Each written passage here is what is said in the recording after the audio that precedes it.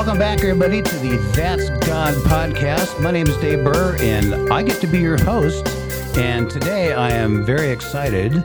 I'm at the Pursuit Northwest Church. Pursuit Northwest Church in Snohomish, Washington. And I'm in the office of Pastor Terry Bonner, executive pastor here at Pursuit Church. Terry, thank you so much for joining us. This is going to be a really cool time that we have together. You are passionate about prayer. My audience knows Pastor Chuck and Pastor Judy very well, and they have both said that you are like the most passionate person they have ever met when it comes to prayer. And so that's what we're here to talk about today. Great. I'm excited. Yeah, it's one of my life passions. I think a great way to start off is just to hear your story about prayer. We met in a coffee shop a couple of months ago, and you started telling me a little bit that prayer was not always your passion, was not always your number one thing. And I think a lot of us are like that. You know, we want to have a more vibrant prayer life.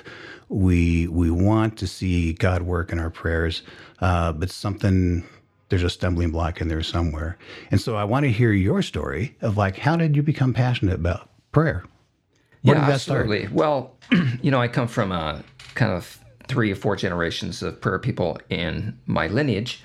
And I grew up hearing about my great-grandfather who was a farmer in Idaho. And after farming all day, he would go to his attic by himself. He would climb up there and he would pray for the family for hours. Wow. And then grew up with my grandmother, who I hated going to her house because it was always a prayer meeting.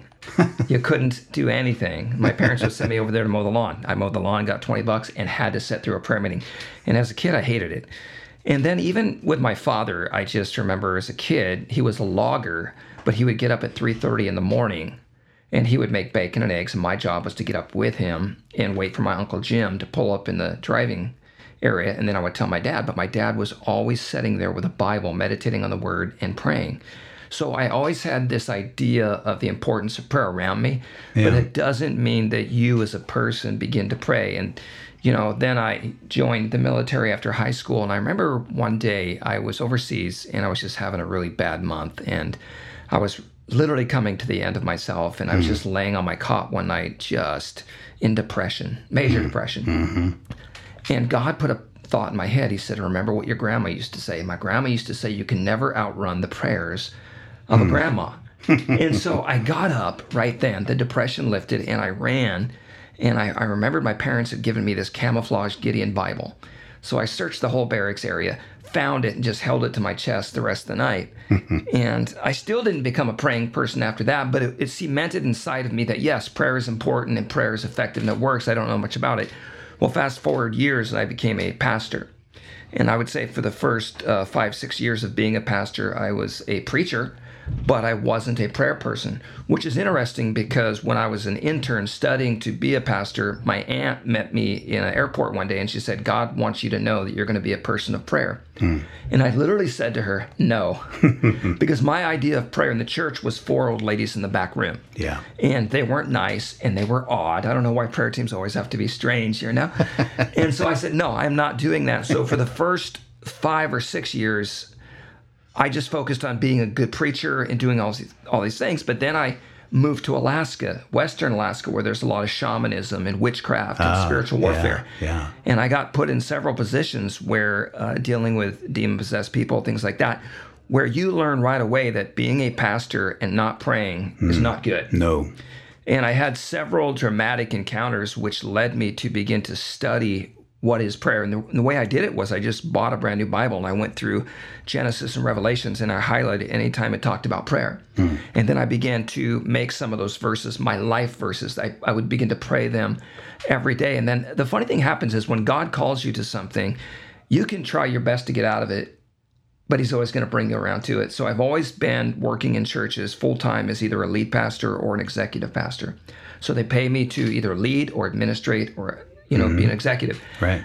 But because of that, they were always allowing me to do what was in my heart, and that was to run prayer schools and lead prayer ministries and prayer meetings. And so over the years, I just began to, as I was leading these meetings, because I've never been one to just think, well, I need to go to school for 5 years, then I can teach about prayer.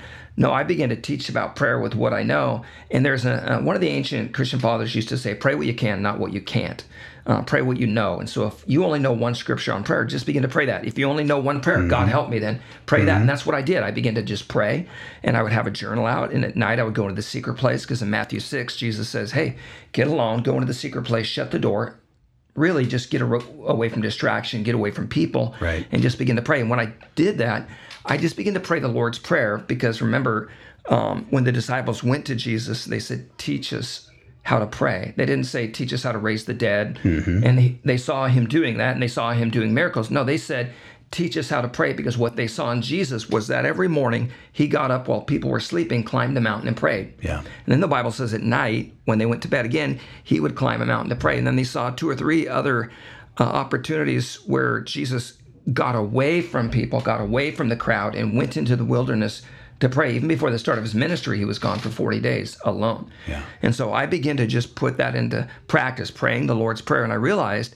that the Lord's Prayer is not like a 34-second, and it literally is like a 34-second prayer that you can pray, and it's very poetic, and it's very complex and deep, yet it's simple enough that little kids can remember it and say it. Memorize it, yeah. Yeah, so I just began to pray that, and then it hit me one day. This isn't a 34-second prayer. This is an outline. And I began to take the 6, 7 sections, depending on how you look at it, and I would take each section and just begin to elaborate my prayers, and I would write them down, and I would literally create prayer guides. And then through that, I began to find other verses, and this is what really changed my mind on prayer. When I stumbled upon Daniel chapter 6, where it talks about, Daniel was fasting and praying for 21 days for a breakthrough, and nothing was happening. And finally, an angel showed up and said, yes, God heard your prayer. But it literally in the original language says, from the moment he thought the prayer, before he verbalized it, God heard his prayer and sent a messenger. But the messenger was delayed fighting the prince of Persia until one of the chief angels came and spiritual warfare broke it free, and the answer came. And I thought, okay, then sometimes the problem isn't that I'm not a very good prayer person and my prayers aren't being answered. Sometimes there's warfare. God is still hearing my prayers. And then I stumbled upon 2 other things. Number one's a phrase. Your worst prayer on your worst day is pretty amazing.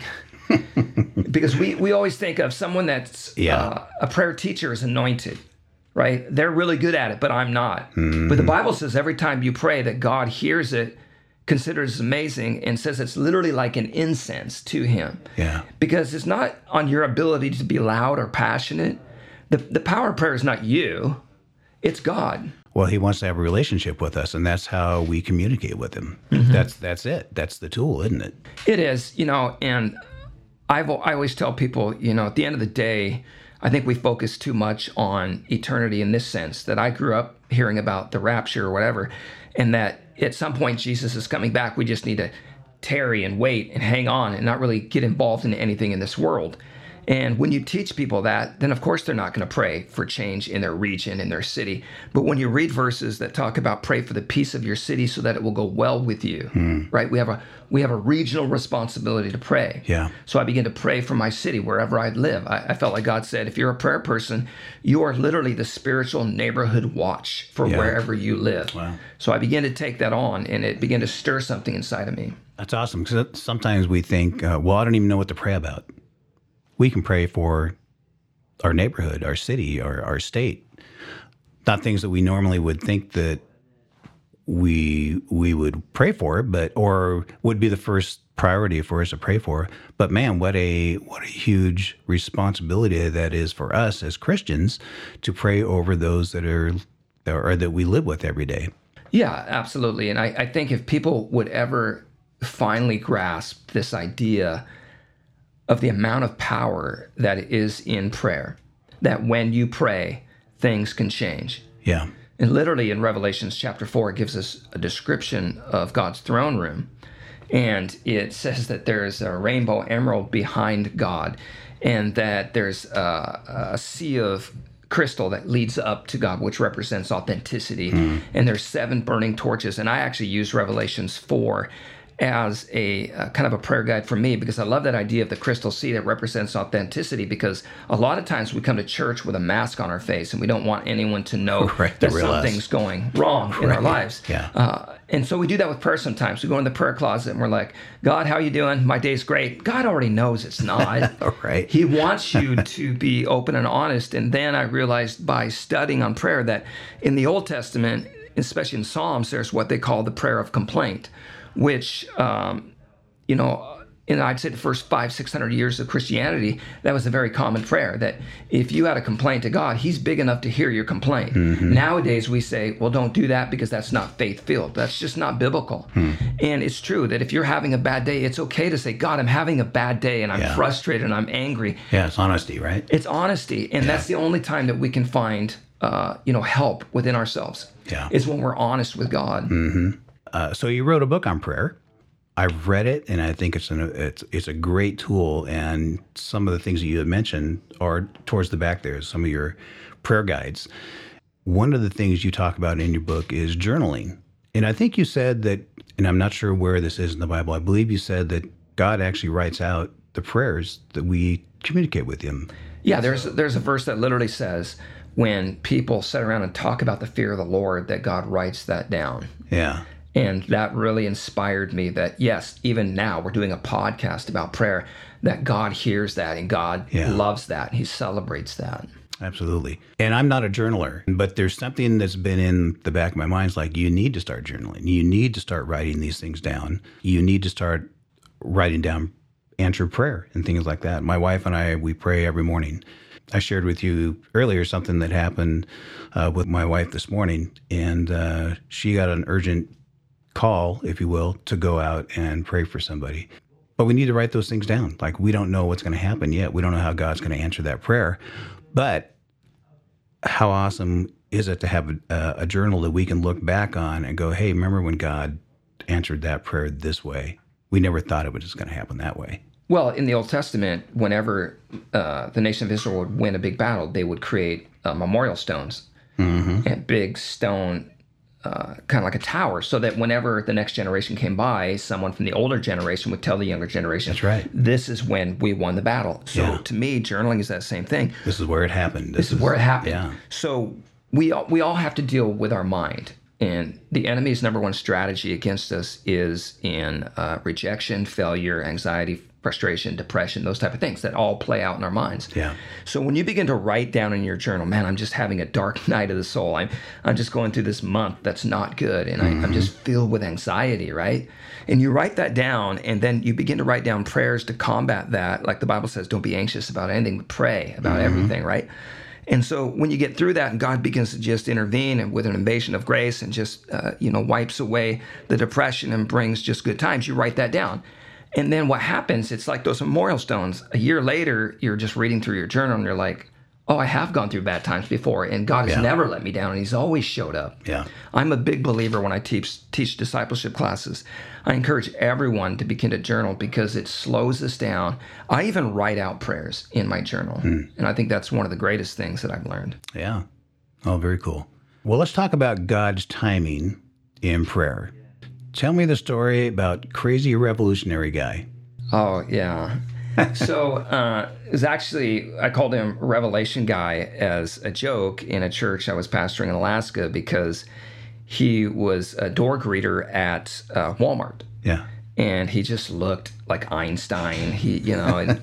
And he was just, he was crazy. He'd always come with these conspiracy theories about the end times and Revelation. So I would begin to tell my staff, well, that's Crazy Revelation Guy. And they all knew him. And he was a great guy, but it was strange. And so one day we were going through this thing in our church where all of a sudden, because of some circumstances and one of our biggest tithers leaving, our $1 million facility, we were going to be unable to pay that or the staff or the bills within weeks. Wow. And, when you hear this story, you might just think, oh, okay, that's bad. But when you're living it out and you have families responsible for it and you're going to lose the building. It's gut-wrenching. It's gut-wrenching. And I was still a young pastor and I was still learning prayer and all these things. But I think God sometimes organizes and administrates situations in our life to teach us to trust him. So I was with my youth pastor down in my office, and believe it or not, we were playing ping pong, because when you're about to lose everything and there's nothing else to do, What else do you do? What else do you do? Play ping pong. And right then, the secretary came in and she said, "Hey, Pastor Terry, crazy Revelation guy is here." And I was like, "Why not? Just what I need right now." Come on. Yeah. Can't hurt, I guess. Can't get any worse. So he comes in and he begins to tell me this story. I think it was like 20 years earlier that God told him to begin to save his money. So I'm thinking, oh, great. I need $80,000 or whatever. And this guy works at Walmart as a door greeter. He's going to, what kind of money could he save in 20 years? Right. Like $5,000. I don't need $5,000. But I was thinking, I didn't say that to him. He comes in and he's telling me the story that God told him to save up this money, and in 20 years or so, whatever it was, to give it to one of three organizations, either our church or this federal building thing. It was a government building and some other entity. And he went to those two groups earlier that day, and they wouldn't even talk to him because they knew him too. It was a town on an island. He's the crazy everyone. guy. Yeah, he was a crazy guy. Yeah. So I let him in, which is a good lesson to learn, that even in the worst of times when our mind is running crazy with anxiety, how many opportunities for victory do we miss because we just live in that anxiety rather than just trusting God? Yeah. And so he's telling me this story, and he goes, "Because you chose to meet with me today, I'm giving it to you." And so once again, my expectation is not high. Wow. And he just begins to slap down on the ping pong table stacks of hundreds. I think it was like 6 or 7 stacks of $100, like $6,000, $7,000. Yeah. And then he leaves. And he brought it in like a weird white bag or something. Yeah. So I'm thinking, this is kind of sketchy. Did he steal it from Walmart? What happened here? And, I don't know how long, maybe an hour, 30 minutes to an hour later, my secretary comes in, because before I was playing depressed ping pong. Like, oh, Lord. But now I'm playing just like, okay, there's $7,000. We might make it a week. Now ping pong is like, it's awesome now. Well, she comes back and she says, "Well, Revelation guy is here." And instantly in my mind, I went to negativity and pessimism. And I just said, "Oh, he wants his money back." He went home and his wife said, "Are you insane? Go get that money right now." So in he walks with that little bag, and I don't think he even said a word that time. And he just begins to lay down stacks of hundreds again, thousands of dollars. Oh my goodness! And in my mind, I'm still thinking, did he steal it? Is this drug money? Then I'm like, I don't care. If God brought it, the Bible says God brings the wealth of the wicked. There you go. To the storehouse. And so, just that story right there taught me that, to a billionaire, needing $70,000 is not a lot. Yeah. But when you don't have any, and you owe that much money, that's a miracle. Exactly. And that really taught me the power of prayer and the power of trusting in God. Mm-hmm. So how old were you when you were going through this, when Crazy Revolution guy came in? I'd say my 30s. Yeah. Yeah, I was a young pastor, so I hadn't lived long enough or failed enough to actually get any wisdom that would have said, just hold on. So what's amazing to me is God started working this plan in your life when you were 10, 11, 12 years old. Mm-hmm. Isn't that just blow your mind? Yeah, and I told this story last night, actually, in our spiritual warfare class, and someone talked to me after the class. They said, "Man, I just regret that I didn't learn all this stuff later," because they're like in their 60s. Mm-hmm. And I said, I went through that season too, where I was like, why did it take me so long to learn this? And what could I have done if I'd have learned it earlier? But then God kind of reminded me that everything that happens in our lives, the failures, the successes, who we let into our lives, all of that collates at some point in time, whether you're young or old, into a place where you can be effective for Him, not effective for yourself, because we're not trying to build our kingdoms, but His kingdom. Yeah. So now I don't have any regrets. I'm like, at least I'm 54 and I know it. I'm not 70 and I still don't know it, right? Yeah. Well, even those of us that are in our 60s, even if we've had years of screw-ups, and failures and things like that, God has still been working in your life. You now have all those experiences. You can relate to a whole lot more people now that are going through very similar things that you have gone through. that's just part of your testimony. And it's like, this is how awesome God is. I was so screwed up, I've messed up so many times, and but here I am. Well, in a recent class, I was telling them, people look at pastors and they think, well, you have it so easy. You just show up on Sunday and preach or lead a class. Nothing bad ever happens. And I was telling them, even me, I've gone through my own share of trauma. Sure. We spent 8 years or 9 years of just thinking our son was going to die anytime from the seizures he was having. Oh, wow. I can tell you 4 or 5 times where I was in a restaurant on the ground holding my son, waiting for the paramedics, and he's having a full-on grand mal seizure. Wow. When you go through that ups and downs of that thing for 8 or 9 years, boy, it teaches you to pray with a depth, that you've never had before. So as humans, we always try to get out of anything uncomfortable. We don't want to fail ever. Mm-hmm. But it's in our failures and going through the hard times that we really learn. That's how God formulates us. That's why James says, count it joy when you go through trials. Because if you process them correctly, you'll come out stronger and a better prayer person. Yeah. Wow. So how can we build up our prayer life? How can we become passionate at prayer? I think one of the things that you talk about in your book is practicing prayer, which to me means that, anything that I practice, I generally become better at.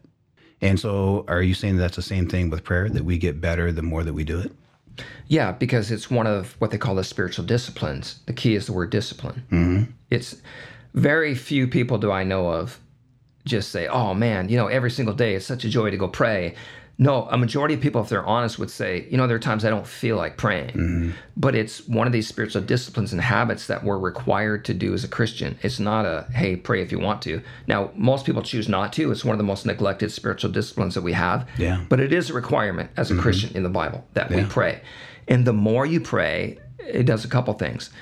It not only builds new thinking network pathways in your mind, because the reason you think the way you think right now is because of everything you've gone through, and who's spoken into your lives, and how you've reacted to situations, and what you even believe and say about yourself. It creates these pathways of thought that you just naturally go to.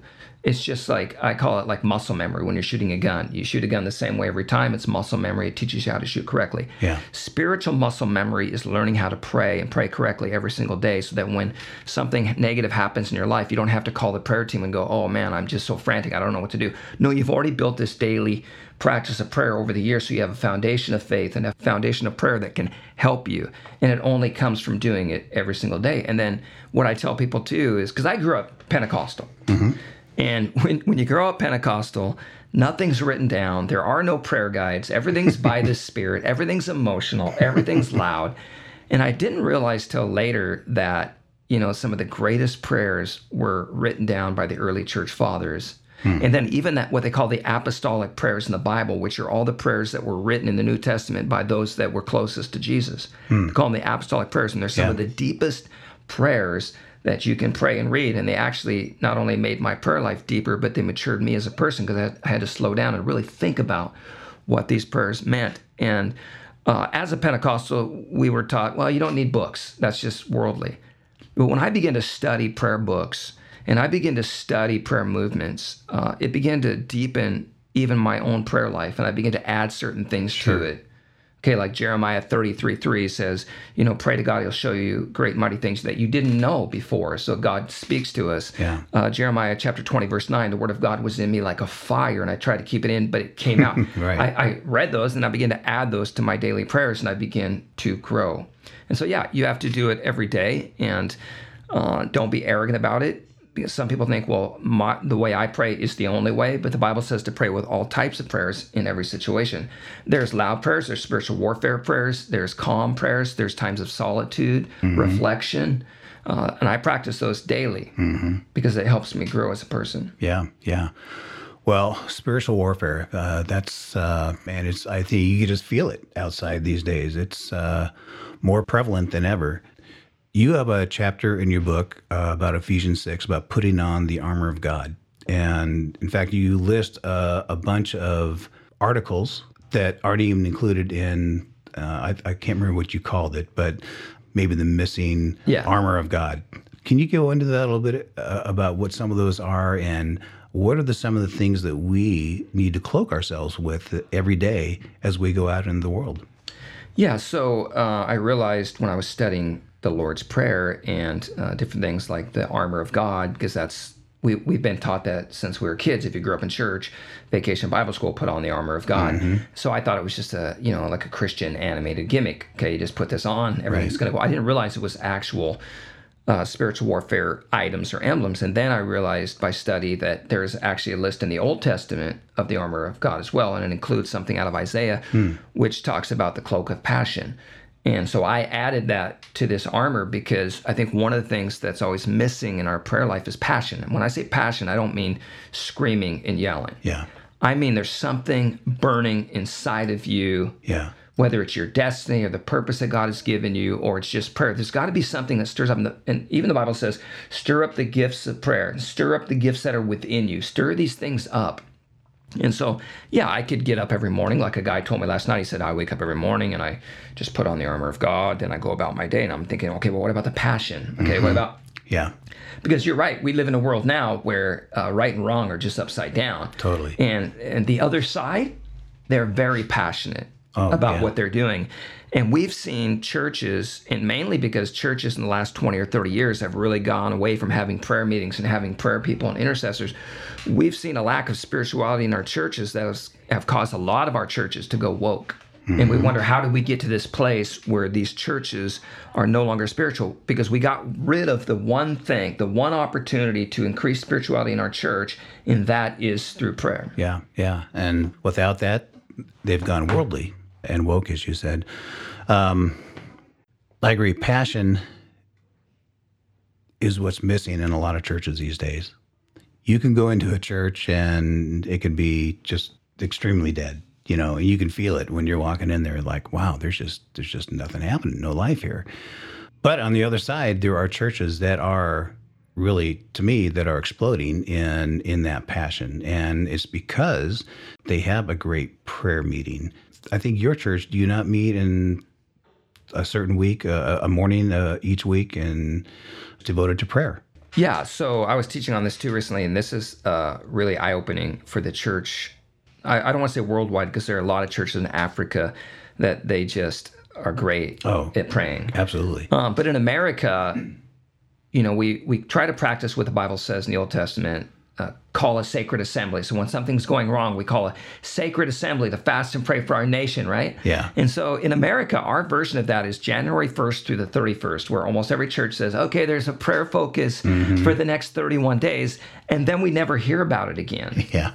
But in our church, we have a sacred assembly for prayer every Wednesday morning at 6 a.m. We'll have 100 to 150 people, full worship band, and we are just going after God. We're praying from the stage. And it's not just whatever happens. We're praying all week. What is the topic for prayer that day? And I'm telling you, one of the reasons that we don't see prayer in churches is because a lot of pastors are not praying people. Wow. But think about how churches are organized. If there's a large meeting, guess who's going to run it? The pastor. And if he's not a praying person, right? Okay, that'd be like me if I wasn't administrative trying to run the administration team. It's just not going to work out. Yeah. So we have to really begin to trust people and raise up intercessors to begin to build a culture of prayer within our churches. Yeah. Well, and also another reason we should be praying for our lead pastors. Yes. Pray for them. Pray for the Holy Spirit to shake them and to awaken them, and to, grab that mantle that's been given to them. Well, yeah, and I just was watching a YouTube video earlier this morning where a prayer leader, was preaching on changing synagogues into temples.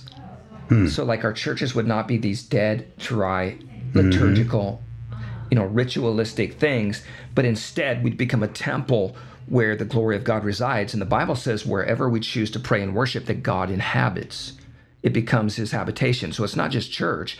If I'm riding in my car and I said, God, I just declare according to your word that this is where I'm choosing to pray and worship. And that's what I do. When I drive a lot by myself, I pray. Yeah. So because I'm praying in this car, this becomes a habitation of God.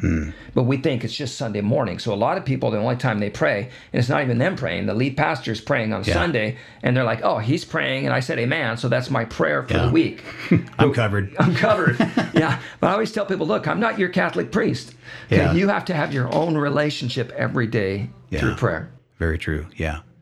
I think some of the greatest growth that I've had recently is just being able to carve out more time in the mornings to have that quiet time. Some people have a literal prayer closet. They will go in and they'll just lock themselves in a closet, and other people, it might be their car. For me, I think it's probably there's a certain chair in my living room that's kind of my spot. So it doesn't have to be a literal prayer closet, but just some place where you can be alone and you can have quiet and you can dedicate that time between you and God. Well, yeah, and there's an idea called stewarding prayer. How do you steward? How do you administrate? How do you manage it? Well, one of the number one things to learn is priority. You prioritize what you believe in. And if we believe in doing prayer, we're going to begin to prioritize it. So when I start my day, the reason I moved my prayer room to my car is because I had an office at home. But my son has a friend whose dad's not really in his life, and his mom died a year and a half ago. He's 19 years old, if you can imagine that. And so I asked him to move in with us, but I had to give up my prayer room. Oh, yeah. And let me tell you, when you have a prayer room that you pray in every day, and all of a sudden you lose it, man, you're like a vagabond, like a wandering around. Like, where am I going to go? And then I was in the hallway for a while trying to pray. But then it dawned on me that, man, I'm in my car an hour a day driving. Yeah. And I have an opportunity to pray. And so I prioritize it. I don't wake up in the morning and go, well, if I get to prayer today, if I do it. No, I have a priority of when I'm going to pray and how I'm going to pray, because it's super important to being successful in our journey of following Christ. Yeah. Well, and what an awesome thing that when you lose your prayer space, that it hurts. That tells me that that's a high priority in your life. So let me wrap up this version of the That's God podcast. Pastor Terry, thank you so much for joining us. And I hope you guys have all grabbed something out of this conversation. I know I have. This has been awesome. We look forward to hearing from Pastor Terry again. So thank you very much. Have a great day, everybody. God bless you. Bye-bye.